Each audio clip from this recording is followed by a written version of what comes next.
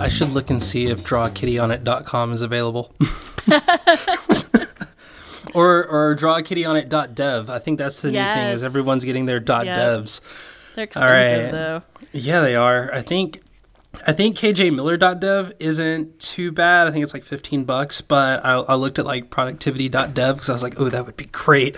And then I was like, yeah, no, that's not going to happen. Yeah. So we are now in bonus show territory. You have done this before, so just a quick reminder, at the end of every show, I flip the host button around, and it is now you that is leading this podcast, which we will call it Aleen's Not Mean, the podcast. I like it.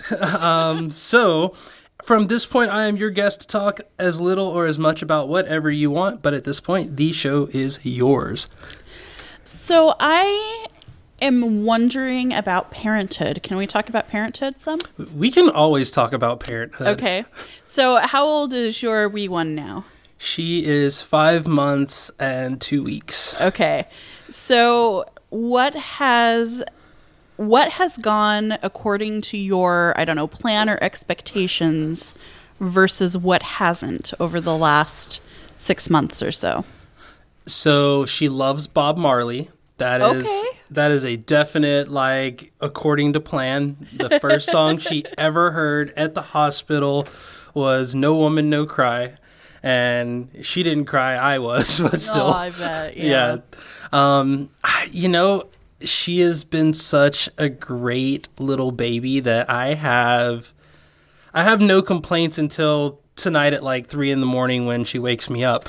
But I can't say that there hasn't been anything that's happened that I haven't expected regarding her. A lot of it has been regarding me and my health because I got sick last year, and I'm just now in the process of getting everything resolved. So I guess the biggest thing has been trying to work around having my license suspended because people are afraid I might die while driving or, all of these other crazy things that made no sense and still don't make any sense. But I guess having to still be an effective parent and an effective human being while having certain limitations put on me for medical reasons. So how are... Let me think. How are things evolving with those medical complications now? Like, in terms of, are you facing limitations still that you weren't expecting, and how are you compensating for those? Or, is it not compensation? Is it, I just need to sleep 16 hours a day, or how is that shaking out for you? So I think the biggest thing that has had to happen is I have had to let go of the idea of just trying to be punctual for everything. A lot of it is because I can't drive anymore. So it's like, well, I have to wait for this person to come pick me up, or I have to wait for my Lyft to show up, or I have to just walk somewhere. And that has been complicated. It also, I think, puts, a lot of unwanted strain on my wife too, because she now, like, if we have to go to the grocery store, like, that's her, she's driving everywhere, and it used to be kind of a shared thing, and now it's, solely her. And for me, it's like I have to carpool to work, and I work 30 minutes away, and then I come home, and it's like, okay, I'm home, and now you have to do all the driving to go get things done or pay the mortgage. And it's like all of these little things that we take for granted now become this big evolution. And having our daughter, every time you have to put her in a car seat, like, you don't think about how much added time that is. Or she's throwing a fit in the back of the car, and you're just like, okay, we can't go in with her screaming like this, so I'm going to sit out in the car and try to calm her down a little bit, or wait for her to just keep driving until she falls asleep. We always have to try to figure things out. And the fact that I'm not able to do my part makes it worse. But I mean, ultimately, I've been cleared, at least in word. I still have to meet with my cardiologist, which in itself is a nightmare because it's like, well, my cardiologist is in one direction, my office is in the other direction. And in order to go to a doctor's appointment, I have to take time off because it just takes that long to get things done. So I've really been pushing this, independent employee and like starting my own business and trying to get all of this off the ground, mostly because of some of the limitations that it's presented, just not being able to get up and hop in a car and go somewhere. Yeah, I think I think you're describing one of the reasons I decided to try App Launch Map is partially because chronic illness makes my sleep schedule unpredictable. It makes, I have a driver's license. I don't have a car anymore, but Justin was driving most of the time before we moved to Seattle and sold our car. And one of the things that I don't think we talk about enough is the guilt that comes with going through either chronic illness or an extended acute illness where you're really reliant on a partner or other people and you don't feel like you're pulling your weight, like doing the dishes because of chronic pain. It takes me an hour to do a sink full of dishes just because I have to sit down and take breaks. I can't stand that long. And vacuuming, I vacuumed and mopped our 530 square foot apartment the other day, but it took me hours because I can do a section and then I have to sit down. And there are a lot of feelings kind of tied up in that I just don't see people talking about. So when our daughter was still in the oven, one of the things that I surprised my wife with was doing the baby room and painting the walls and getting all the old furniture out and moving new furniture in. And this was right before I got diagnosed with rheumatoid arthritis. And I was moving all of this stuff, and the next day she was just like, "Are you okay?" And I was like, "What do you mean?" And she's like, "Well, your hands are swollen, your feet are swollen, your leg, like your all of your your entire body is like super puffy, and like I couldn't make a fist, and like I was just in the worst pain ever." But like you said, just the inherent idea of like I don't not necessarily want to feel weak, but I don't want to feel like I'm putting more pressure on her to do more. That put a huge strain on us. And that's something now, like, she's dealing with her own medical issues. And, like when she has her issues and I have my issues, it's like, okay, you can't do the dishes. I can do the dishes, but I can't like move furniture around. So if you move the furniture, I'll do the dishes, and then I can mop, and the baby is screaming. So one of us has to stop what we're doing. Yeah.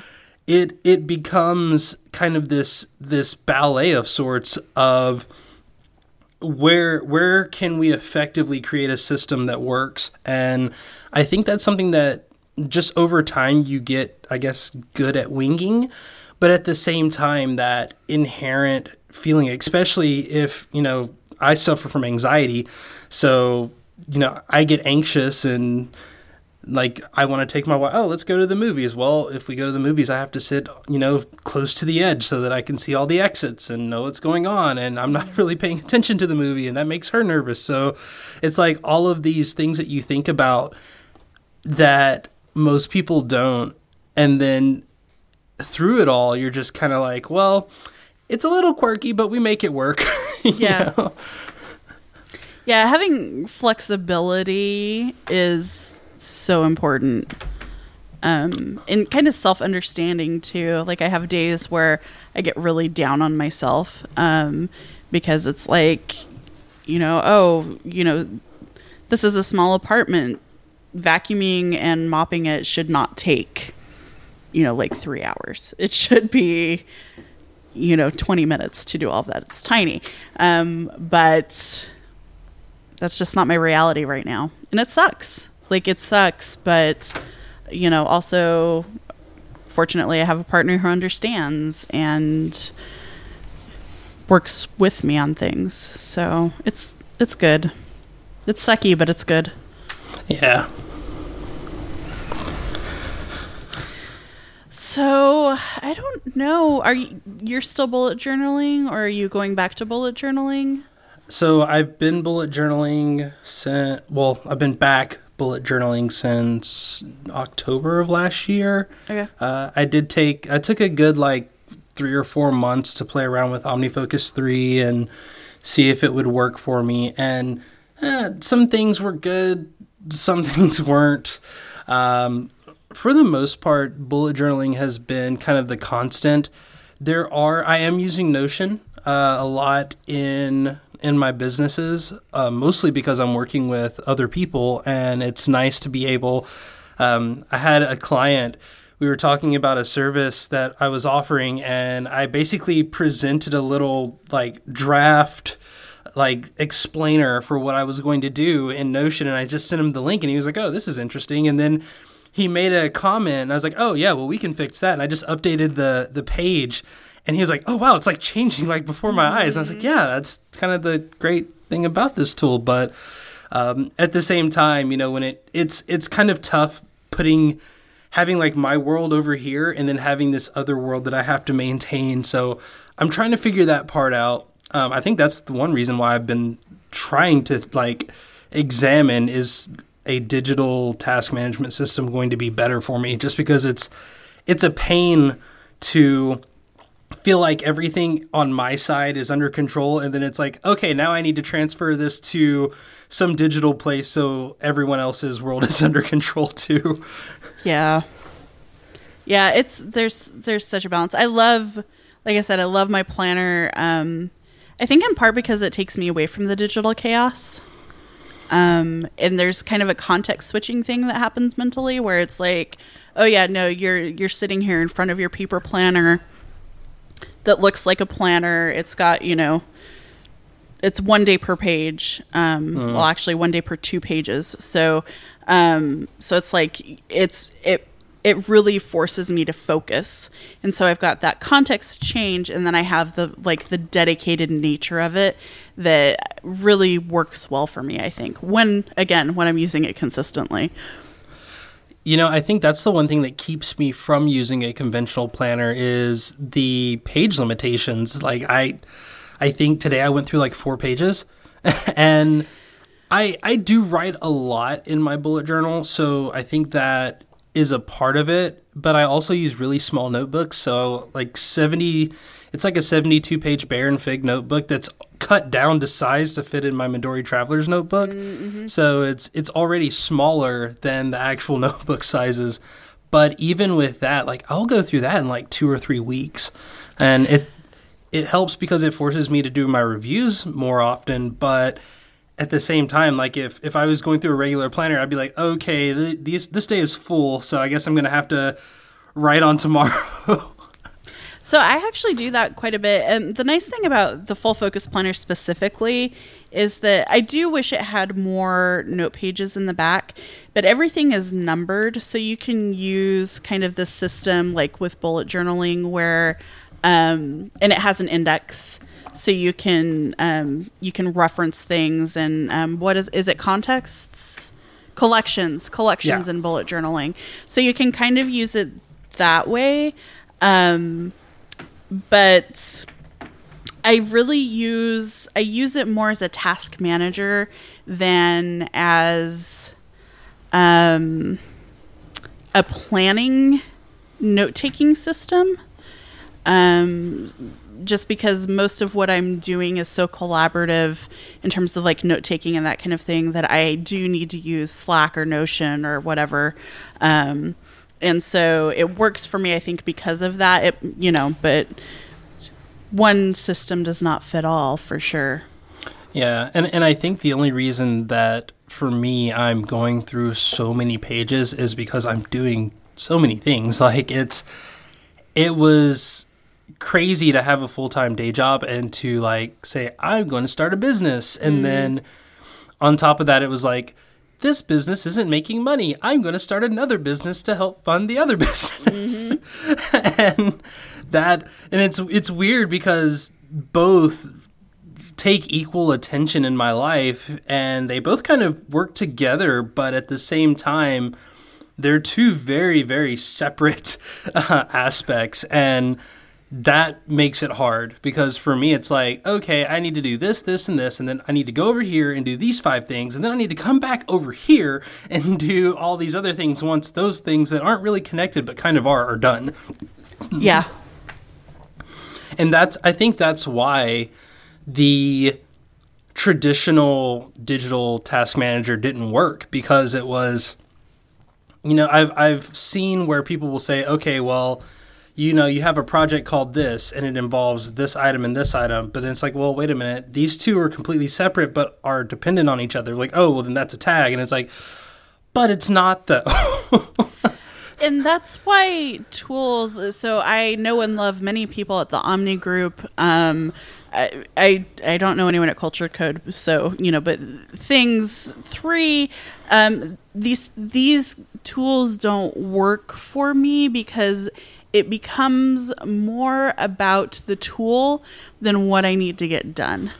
It is the tool. The tool becomes your mindset instead of creating a tool that fits your existing mindset. Yeah. And I think that's something that I've noticed, that whenever I own all of these apps for some stupid reason, but it's like, I need something simple. Oh, let me look at things. Or I need something that is really, really fast. Let me look at Todoist. Todoist is great. And then, I need something super robust. Let me look at OmniFocus. And it's like, I just basically keep going back and forth between the 3. And then at the end, I'm like, I give up. I pull out my notebook and then I just start drawing circles and squiggly lines and the occasional kitty. And for me, it's my 25 dog. So you make a little Snoopy dog out of the number 25.